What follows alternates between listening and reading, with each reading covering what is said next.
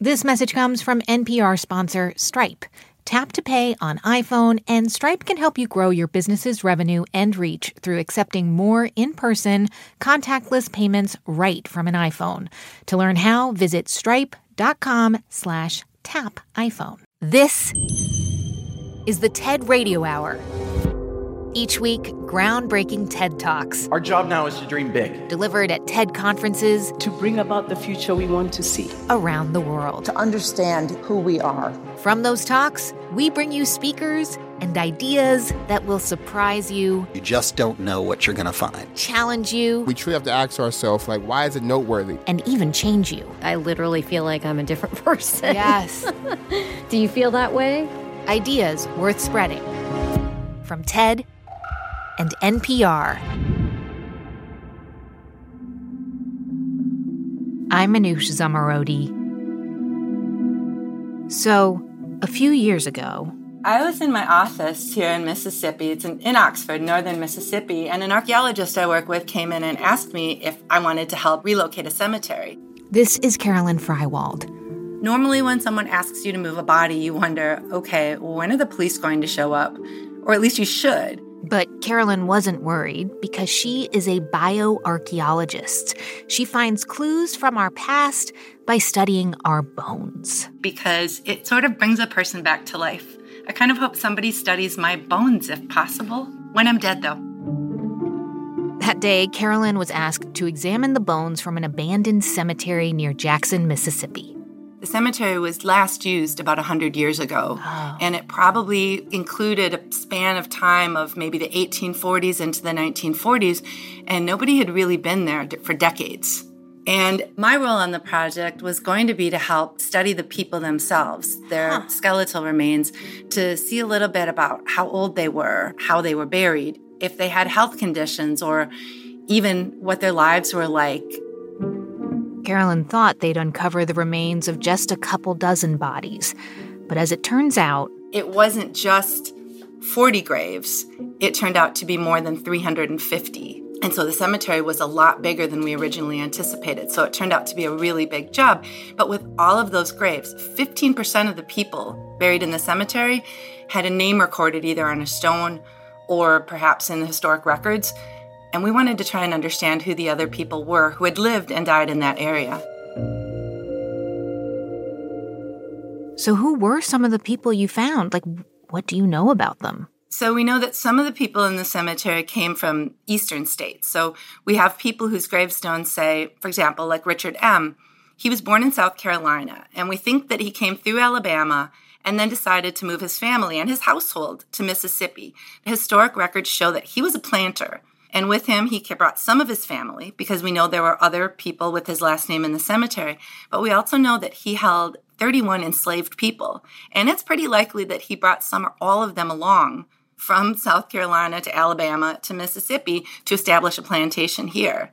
That also means that the Cherokee, the Chickasaw, the people who are living here, were forced out. So in a way, this is a snapshot of how the U.S. was formed. You have people who have European ancestry. You have people whose ancestors came from Africa. And we didn't expect to find that.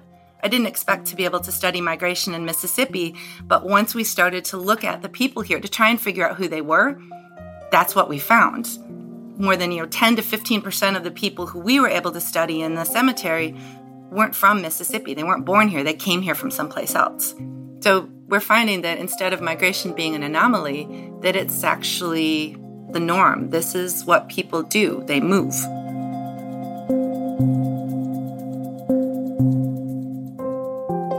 Migration is part of everyone's history, even if you've never traveled far. 100,000 years ago, our early ancestors began moving within and then out of Africa, spreading across the globe. Since then, migration has shaped empires, countries, and cultures, while debates over borders and who can and can't migrate continue to this day.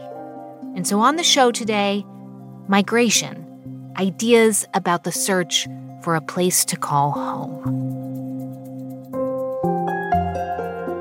For bioarchaeologist Carolyn Frywald, our bodies tell our migration story.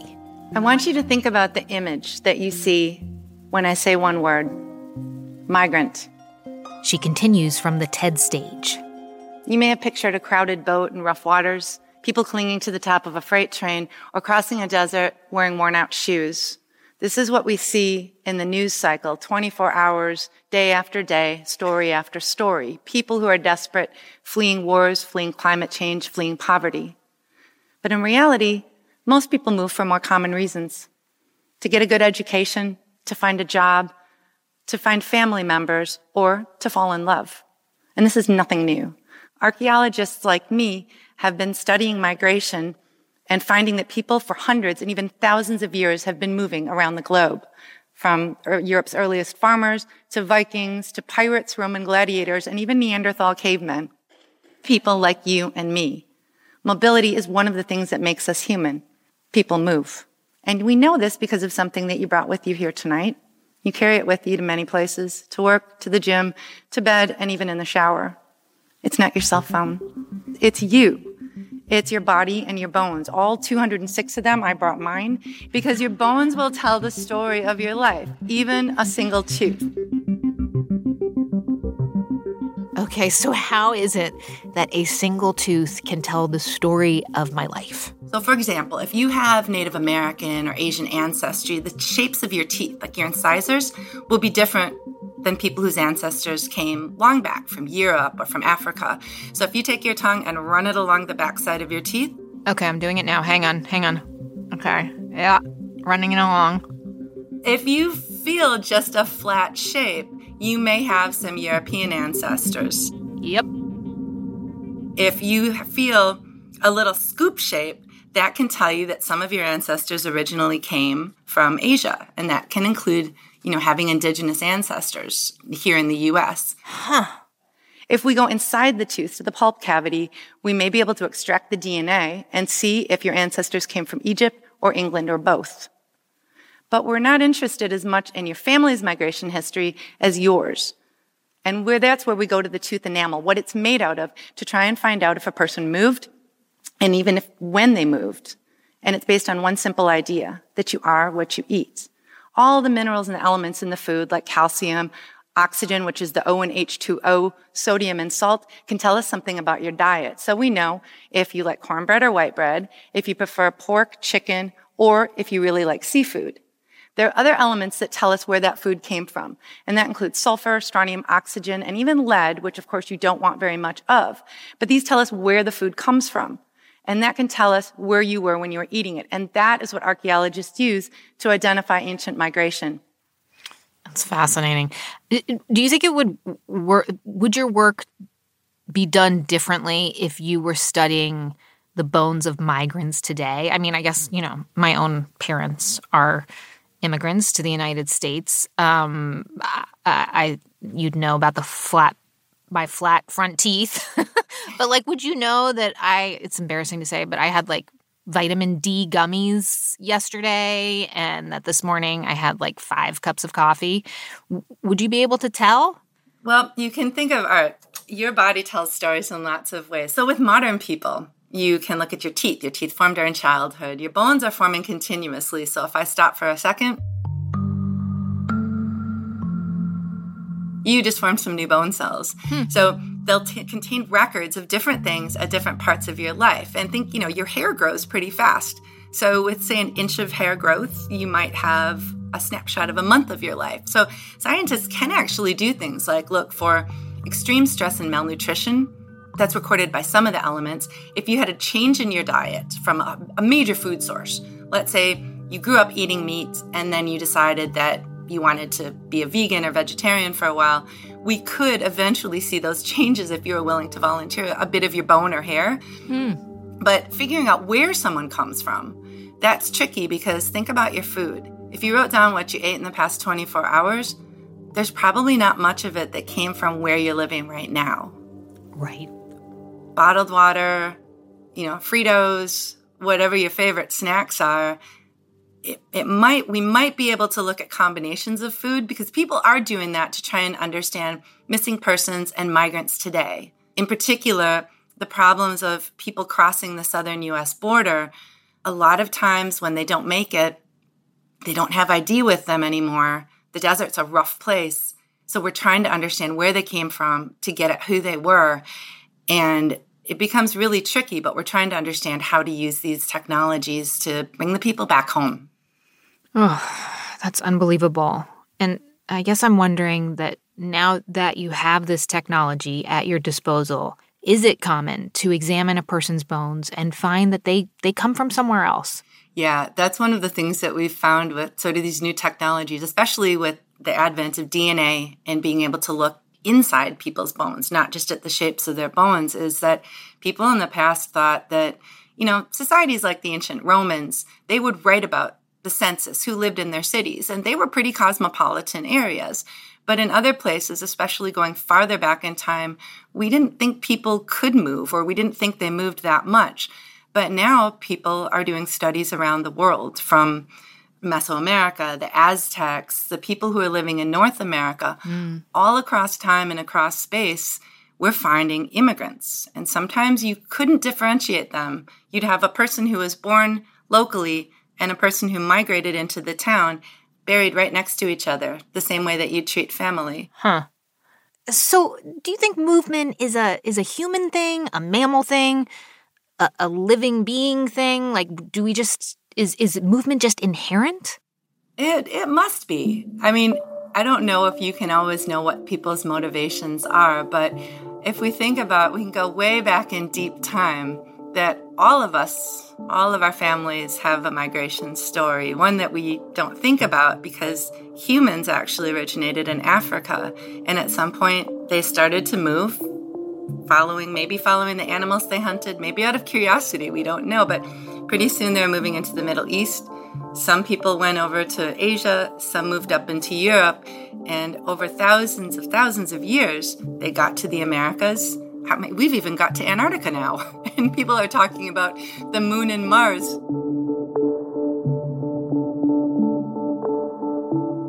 When I think of migrant, I think about what the people say about why did you move? And if you look, for example, at the migrants in Africa trying to come to Europe, some of them talk about this thing like a hunger, but they don't mean they're hungry. They mean it's a hunger, it's a hope.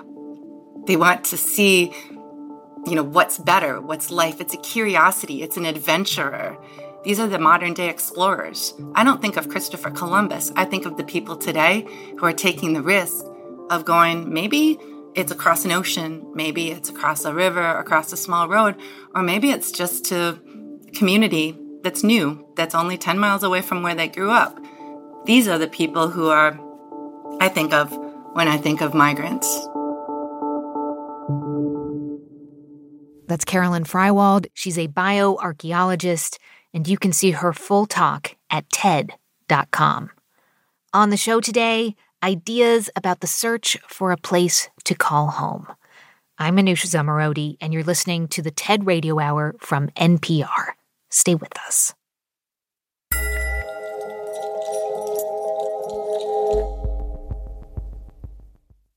This message comes from NPR sponsor Charles Schwab with their original podcast, Choiceology. Choiceology is a show about the psychology and economics behind people's decisions. Download the latest episode and subscribe at schwab.com/podcast. This message comes from Apple Card. You earn up to 3% daily cash on every purchase. That's 3% on products at Apple, 2% on all other Apple Card with Apple Pay purchases, and 1% on anything you buy with your titanium Apple Card or virtual card number. Visit apple.co/card calculator to see how much you can earn. Apple Card issued by Goldman Sachs Bank USA, Salt Lake City branch. Subject to credit approval. Terms apply.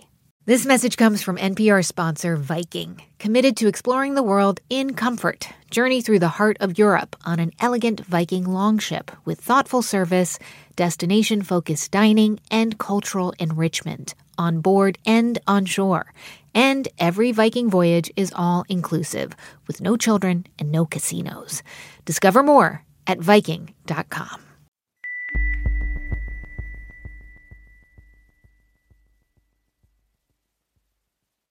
I'm Jesse Thorne. Why did Cole Escola write a bonkers, extremely fictionalized play about Mary Todd Lincoln? Well, it was 2020 and we were all so isolated. I just started doing research, but the truth is, I just thought of it. We'll talk about that and more on Bullseye from MaximumFun.org and NPR. Hey, before we get back to the show, I just want to let you know that our next bonus episode for TED Radio Hour Plus is out soon, and it is about how our producers use music to tell a story. We've got one producer in particular who's going to explain how she created theme music for one of the characters in a segment.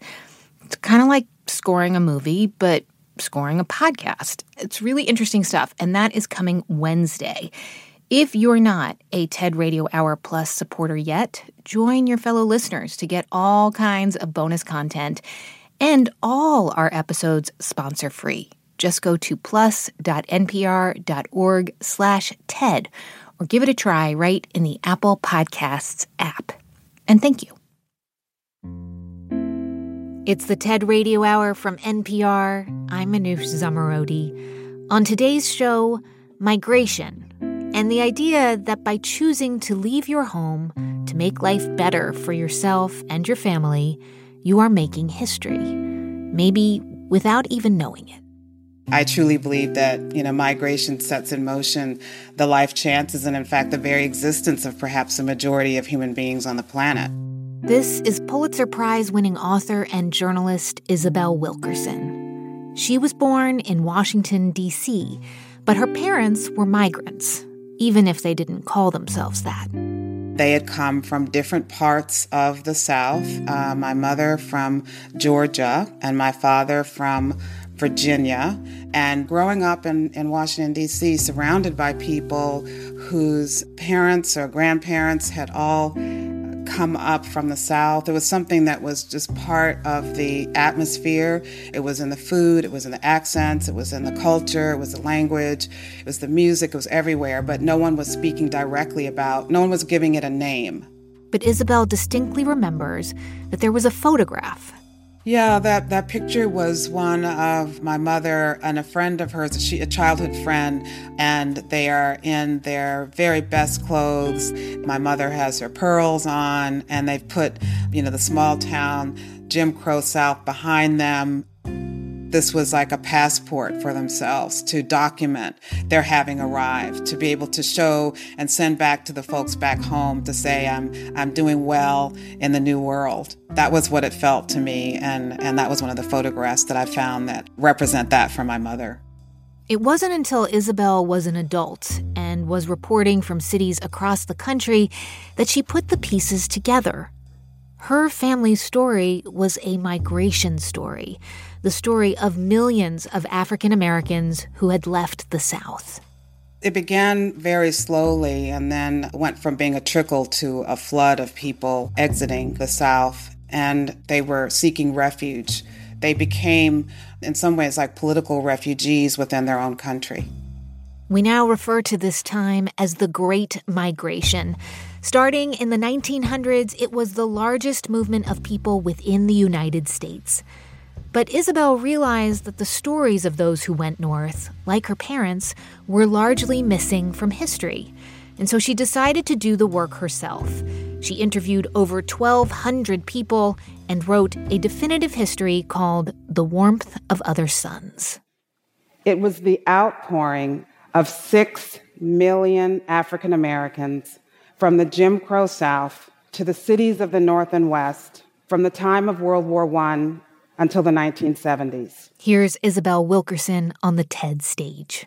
It stands out because this was the first time in American history that American citizens had to flee the land of their birth just to be recognized as the citizens that they had always been. No other group of Americans has had to act like immigrants in order to be recognized as citizens. So this Great Migration was not a move. It was actually a seeking of political asylum within the borders of one's own country. They were defecting a caste system known as Jim Crow. It was an artificial hierarchy in which everything that you could and could not do was based upon what you looked like. I know it is pretty common to learn about Jim Crow laws and how terrible the conditions were for African Americans in the South. But still, I mean, the idea to leave your home, to say goodbye to your family who you may never see again, I mean, the conditions that motivated 6 million African Americans to break all ties and leave, that cannot be understated. Oh, they were living under a regime in which everything that you could and could not do was based upon what you looked like or the group to which you had been assigned. They were living in a world where it was against the law for a black person and a white person to merely play checkers together. In Birmingham, as one example, they were living in a world where there was actually a black Bible and an altogether separate white Bible to swear to tell the truth on in court. The same sacred object could not be touched by hands of different races. And any breach of that order, that social, political, and economic order that had been designed, could mean literally your life. Every 4 days somewhere in the American South, in the first 4 decades of the 20th century, someone was lynched for some perceived breach of that caste system.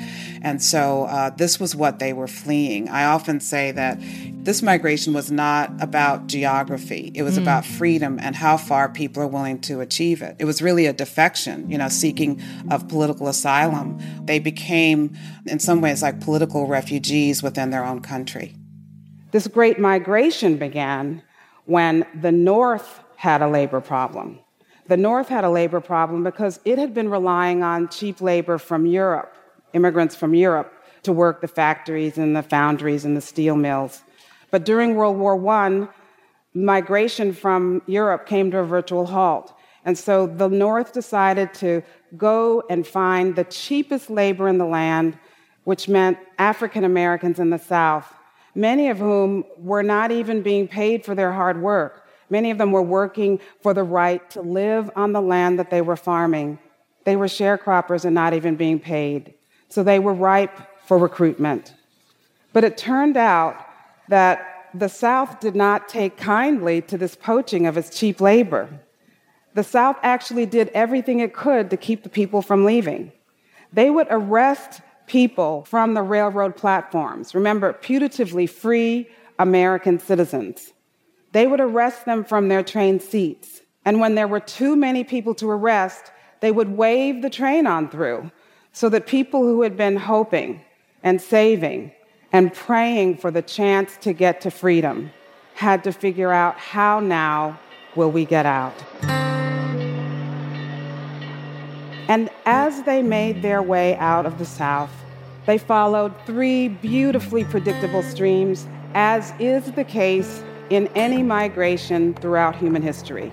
One was along the East Coast to Washington, D.C., to Philadelphia, New Jersey, New York, and on up. There was the Midwest stream, which carried people from Mississippi, Alabama, to Chicago, to Detroit, and the entire Midwest. And then there was the West Coast stream, which carried people from Louisiana and Texas out to California. And when they really wanted to get away, they went to Seattle. And when they really wanted to get away, they went to Alaska, the farthest possible point within the borders of the United States from Jim Crow South. So one of the people you write about is a woman who took the Midwest stream, a woman named Ida May. She decided to go north because terrifying things had happened to her, including family friends who had been lynched. And, Ida May is just an ordinary person.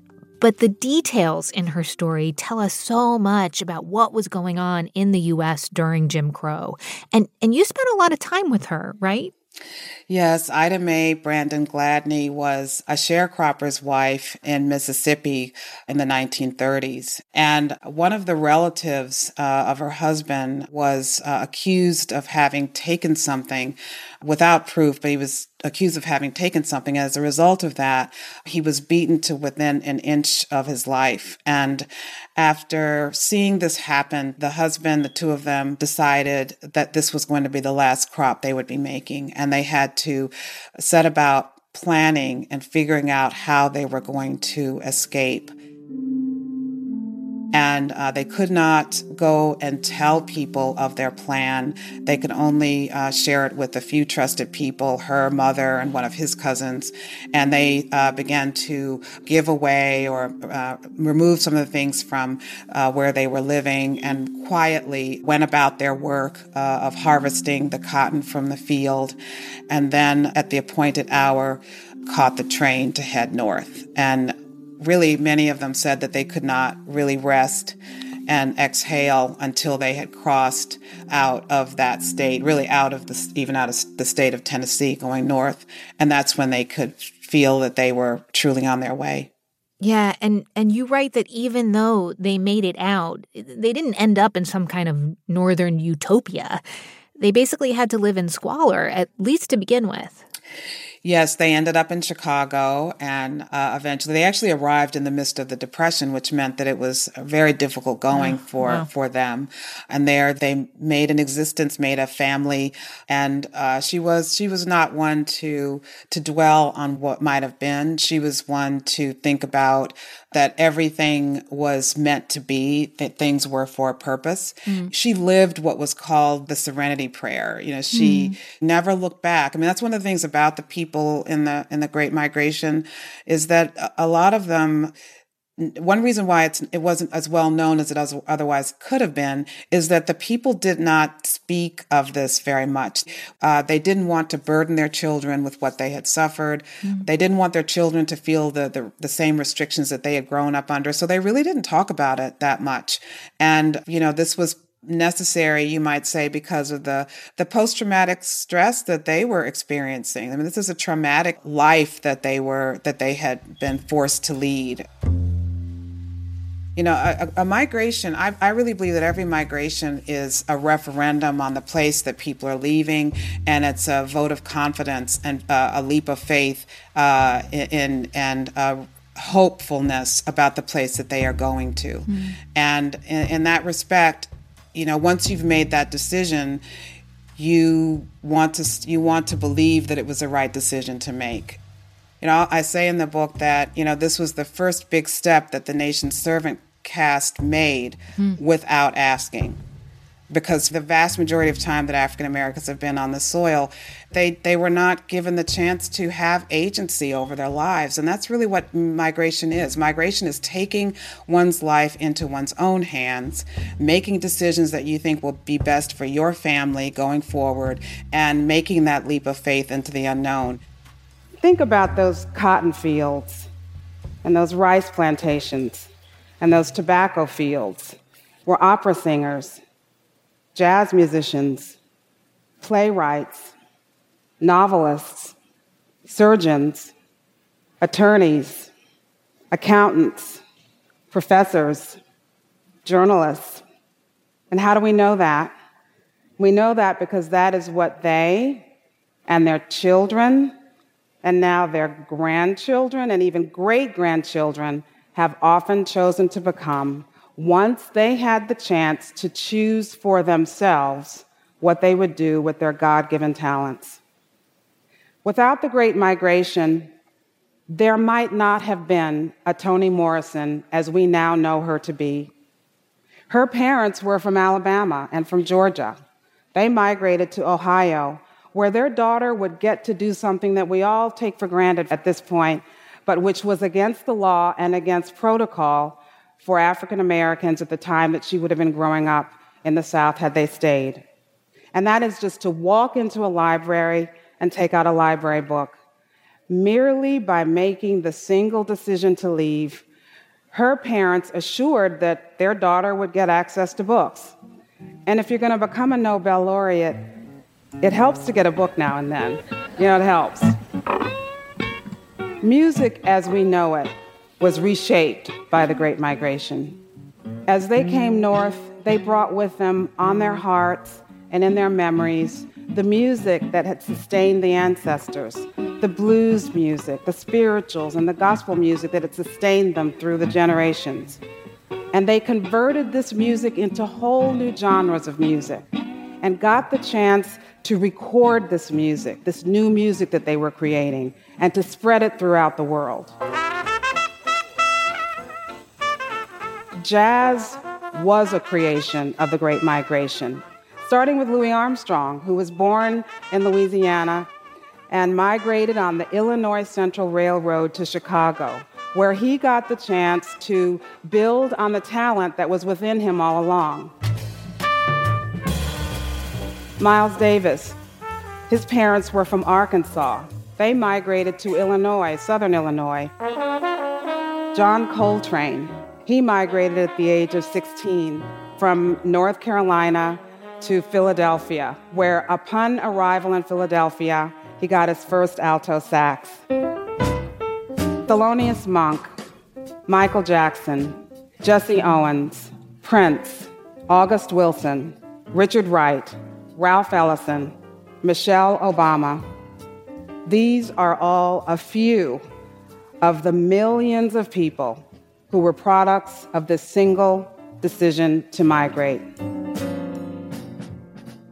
Isabel, knowing all you know about the Great Migration, what is your perspective on more recent migrations within the U.S.? Like, the most obvious example that comes to mind is New Orleans.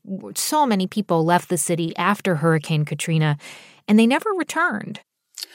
Well, I think that all migrations share so much in common in that one thing that I was really excited to discover in the process of working on The Warmth of the Suns was the work of E.G. Ravenstein, who is a 19th century geographer who created what are known as the laws of migration.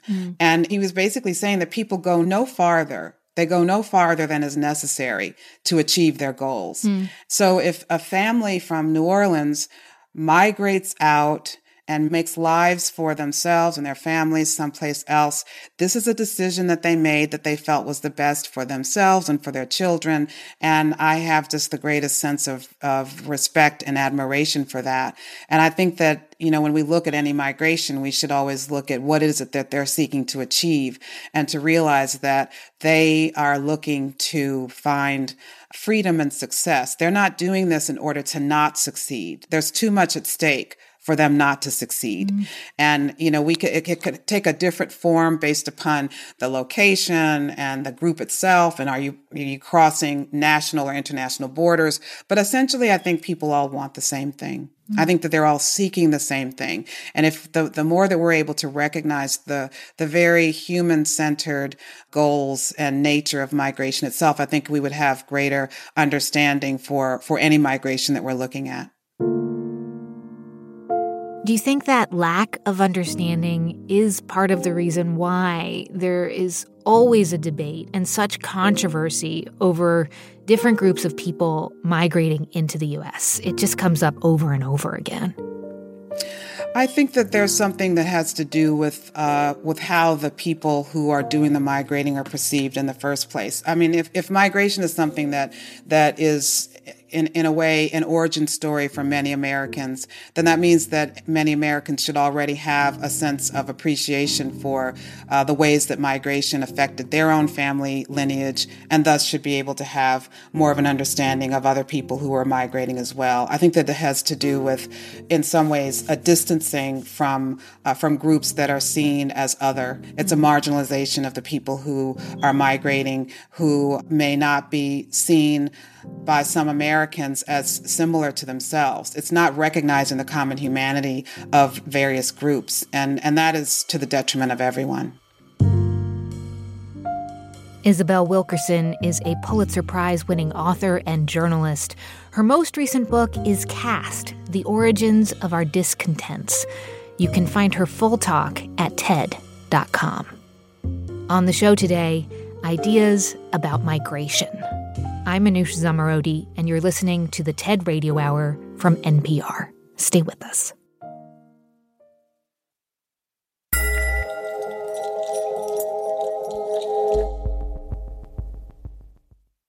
This message comes from NPR sponsor Planet Oat. While some podcast topics can be complex and pretty heady, Planet Oat oat milk is an uncomplicated no-brainer. It's rich, creamy, and an excellent source of calcium with vitamins A and D. Also, Planet Oat's unsweetened varieties have 0 grams of sugar. It's great in coffee, cereal, smoothies, you name it. So next time you're at the grocery store, save the overthinking for the podcast and reach for the one that has it all. Planet Oat oat milk, or visit planetoat.com for more. This message comes from NPR sponsor Squarespace. Kickstart or update written content on any website, product description, or email with Squarespace AI, generating instant, personalized results that know and show your brand identity. Explain what your site is about, choose your tone, and enter what you need to get short or long-form text. No matter the placement, Squarespace AI makes it easier to go live, stand out, and succeed online. Use code RadioHour to save 10% off your first purchase of a website or domain. This message comes from NPR sponsor Chevron. Methane management is a critical part of achieving a lower carbon future. Chevron is taking action to keep methane in the pipe. They're committed to evolving facility designs and operating practices, and they've trialed over 13 advanced detection technologies, including drones and satellites. That's energy in progress. Learn more at chevron.com/methane.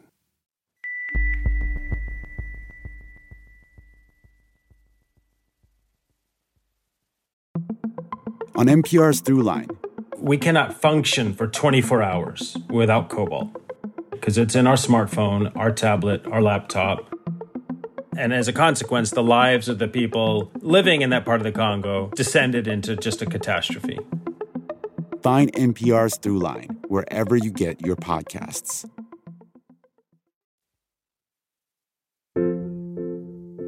It's the TED Radio Hour from NPR. I'm Manoush Zomorodi. And often when we hear the word migration, we think of people escaping hardship, searching for a new life for themselves and their families. But that's not necessarily the case for everyone. Comedian Maeve Higgins moved from Ireland to the U.S. 8 years ago. And in 2018, she gave a talk about her experience because she noticed that not all immigrants are treated the same. I don't know if you can tell by my accent. Usually when I start talking, people are like, you're not from around here. And I'm not from around here. I'm Texan. I'm from Texas. And as we say back home, here we are, big sky country. Is that Texas? No, I'm from a place called Cove, which is a harbour town in Ireland. It's a maritime town, and there's a history of immigration from my hometown, actually. It's the last place that Annie Moore ever saw before she moved to America. Annie Moore was the very first immigrant through the brand new gates of Ellis Island when that opened in 1892. Cove is also the last place where over 2 million Irish people left from when they were fleeing sort of the worst years of Irish history. They were kind of running from famine in some cases, oppression, or lots of people just left to try and find a better life. So we learned all about these people in school growing up in history class, but I never found out what happened to them when they arrived. And I only got interested in immigrants when I became one myself. I moved to New York in 2014. I moved here on an O1 visa. It's for people who've achieved a lot in their field, and it's often given to those of us who are in sciences, sports, the arts. I'm a writer, so what I do really is I listen to and then I tell stories. And these days, immigrants, I think, are the ones with the best stories. For the past few years, I've been traveling around America and meeting with immigrants and hearing stories of lives left behind and started again someplace new. And I think probably a lot of us heard a very big immigrant story this year. It was when France won the World Cup. 38 minutes. So France's World Cup winning team was actually made up largely of immigrants or the children of immigrants from places like Angola, Algeria, Cameroon, Zaire, from everywhere. And people really went bonkers over this.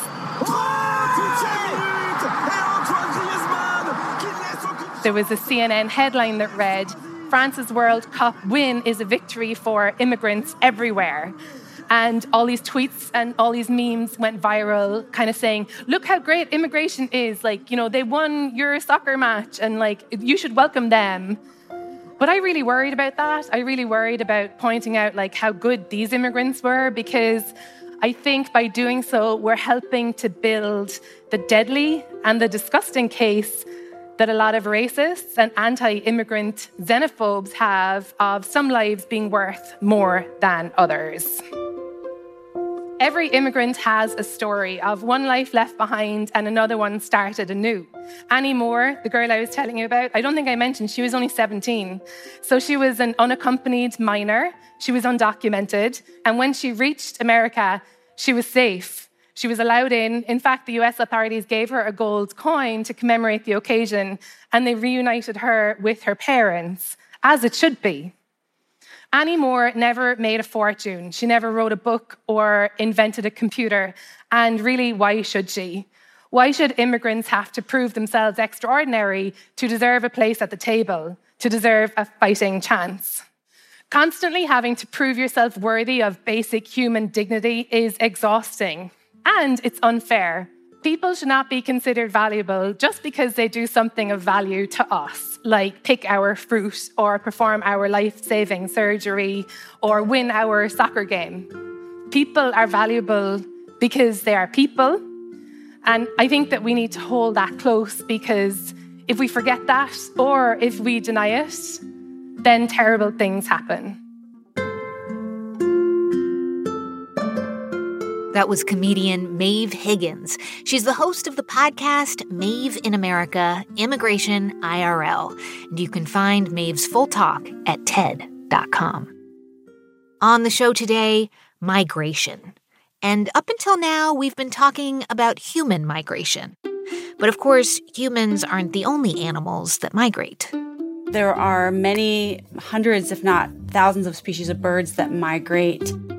There's caribou across Canada, wildebeest in Africa. There are migratory fish like salmon, and also a lot of marine animals migrate long distances like sea turtles and whales. But right now, let's turn our attention to the humble but tenacious monarch butterfly. I think of monarchs as the tanks of the butterfly world. So they're small. They weigh only 0.5 gram, but they can travel thousands of kilometers in the wild. This is Sonia Altizer.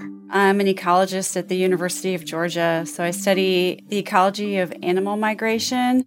And Sonia says monarch butterflies are different because their migration is multi-generational. So the same monarch never makes the journey twice. It's their grand offspring and great-grand offspring of the migratory generation that will migrate again the following year. Sonia is specifically talking about a migration path east of the Rocky Mountains. These monarchs travel thousands of miles across international borders every year. Ecologists think they're looking for the precious milkweed plant. Inarguably, the most important driver for them is food, and especially milkweed plants where the females can lay their eggs. Another reason why they migrate is to ride out the winter in the Sierra Madre Mountains near Mexico City. So there might be 10 million butterflies or more in a single colony. And these colonies would be densely packed butterflies that are hanging in these beautiful fir forests. And so they're carpeting the trunks of trees. And it's almost like the butterflies spend the winter in the refrigerator. And then the temperature does warm up, especially as the overwintering season progresses into the spring. And these clusters will sort of burst open, almost like orange confetti, fluttering through the sky. Does it make a sound when they burst open like that? It does. So it's almost like a very gentle wind or rustling of leaves. And sometimes the air is so thick with butterflies that it might be hard to see a person standing 50 meters away just because there's so many butterflies flying through the air.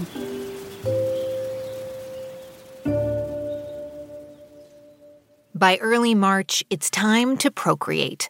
So the butterflies leave the mountains for northern Mexico and Texas to lay their eggs on milkweed, the only plant that their caterpillars will eat.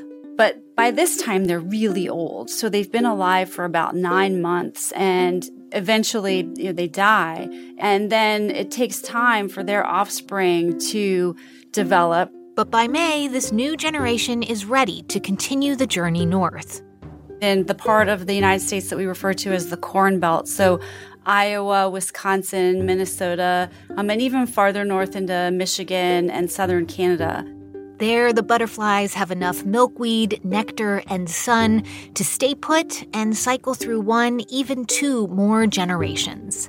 But then the last generation at the end of the summer, it's the shorter day lengths and the cooler temperatures that signal to those butterflies, that generation, that it's time to get ready to migrate. And so instead of producing eggs and mating and hanging out in milkweed patches, those butterflies instead tank up on nectar, they build up their fat reserves, and they head south towards the overwintering sites in Mexico.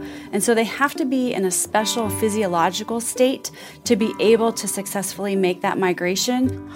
So they keep the species going, but it's this, I'm sorry, but describing a butterfly as fat is like, I've seen fat caterpillars, but I've never seen a fat butterfly. Yeah, they are butterballs in the fall and winter. And it's important that they build up those fat reserves because they not only need the energy to fuel the migration, but they have to live off of their fat reserves for 5 months at the overwintering sites and also use them to fuel that journey partway back north again. Here's Sonia Altizer on the TED stage.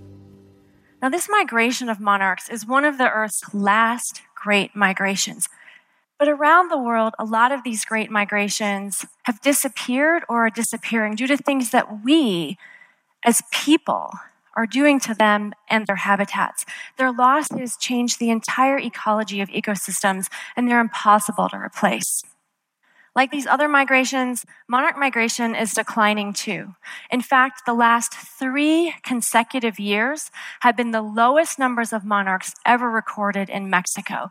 So low, in fact, that scientists estimate migratory monarchs have declined by 90%.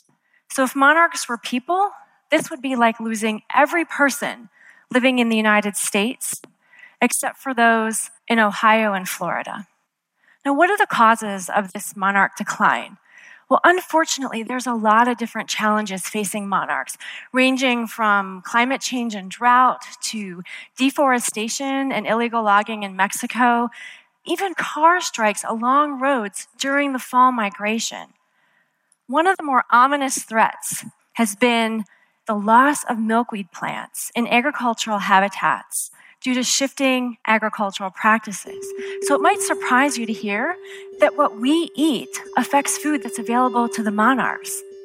So you actually link the monarch's well-being to how we humans grow our food. Can you just explain what that link is, what the connection is between the two? Well, so monarchs need milkweed. Milkweed isn't the only resource that they need. They also need nectar plants. But milkweed is the key resource that monarchs need to reproduce, and it's an agricultural weed. And so you would find it along roadsides, even country roads or gravel roads. It would be growing in and around cornfields, in and around other row crops and orchards. And so one thing that has become popular since the late 1990s are crops that are genetically modified to resist common herbicides like Roundup. And the herbicides can be sprayed on crop fields of soybean or corn, and the crops do just fine, but milkweeds and other agricultural weeds that would be providing nectar for monarchs would die. So you suggest that one way to help stem the decline is to buy non-GMO food. But GMOs have been around for, nearly 30 years now. Is that even possible anymore? That's an interesting question. Certainly we can use our purchasing power as consumers to buy sustainably sourced crops or agriculture, so buy local, buy organic. it's probably too late to turn the clock on GMO crops, and it is a controversial topic. So the technology itself isn't harmful or evil. It's just the way that these crops have been deployed and the scale at which they've been deployed. It means that we're growing food now in a way that doesn't leave room for other biodiversity. And so these agroecosystems have become really almost ecological deserts, if you will. So is there anything else we can do? Like, I guess, plant monarch-friendly gardens? Plant more milkweed? Definitely planting milkweed, but especially native milkweeds, is something that people can do to help them. And again, being aware that it's not just milkweeds that monarchs need, it's nectar plants and other resources too. And if you plant habitats and gardens for monarchs and other pollinators, you'll be helping dozens of other species as well. And so it's realizing that monarchs are part of these complicated food webs that involve birds and spiders and ants and other plant species, even parasites that attack them. And certainly milkweed is a critical part of that, and there are other parts too. One of my dreams is to be able to take my kids to the overwintering sites in central Mexico to let them be able to see what it's like to stand in a forest full of millions of butterflies. And so to see that declining, to see those migrations unraveling does make me sad. At the same time, they are resilient and they can acclimate or adapt to a wide range of conditions. And so they do exist in places in the world where they don't undergo long-distance migrations. So there are native resident monarch populations throughout Central and South America and the Caribbean islands. And monarchs more recently colonized the Pacific Islands.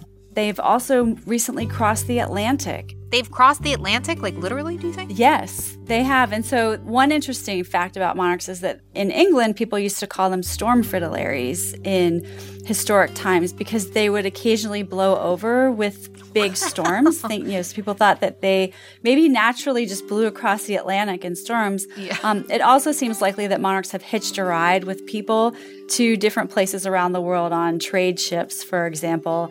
But in a lot of these places, monarchs breed year-round and don't undergo long-distance migrations. And so how these tiny insects can show such a wide range of behavioral responses to different environments is fascinating to me. And so I think a lot of us are trying to figure out what's going to be the new normal. Yeah, I mean, the new normal sounds like it's not great for these butterflies. There's a lot we humans keep doing to cause problems for them. So does that mean that in addition to studying them, we also need to start enacting laws to protect them?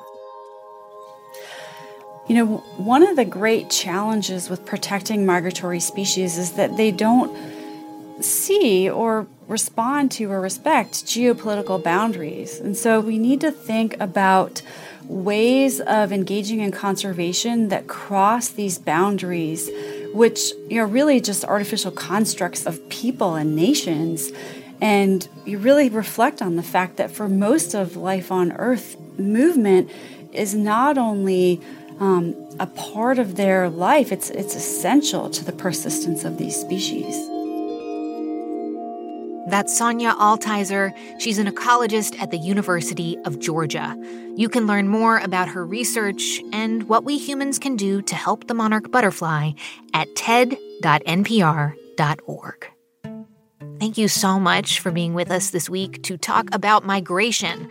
To learn more about the talks on today's show, go to ted.npr.org, and to see hundreds more TED Talks, check out TED.com or the TED app.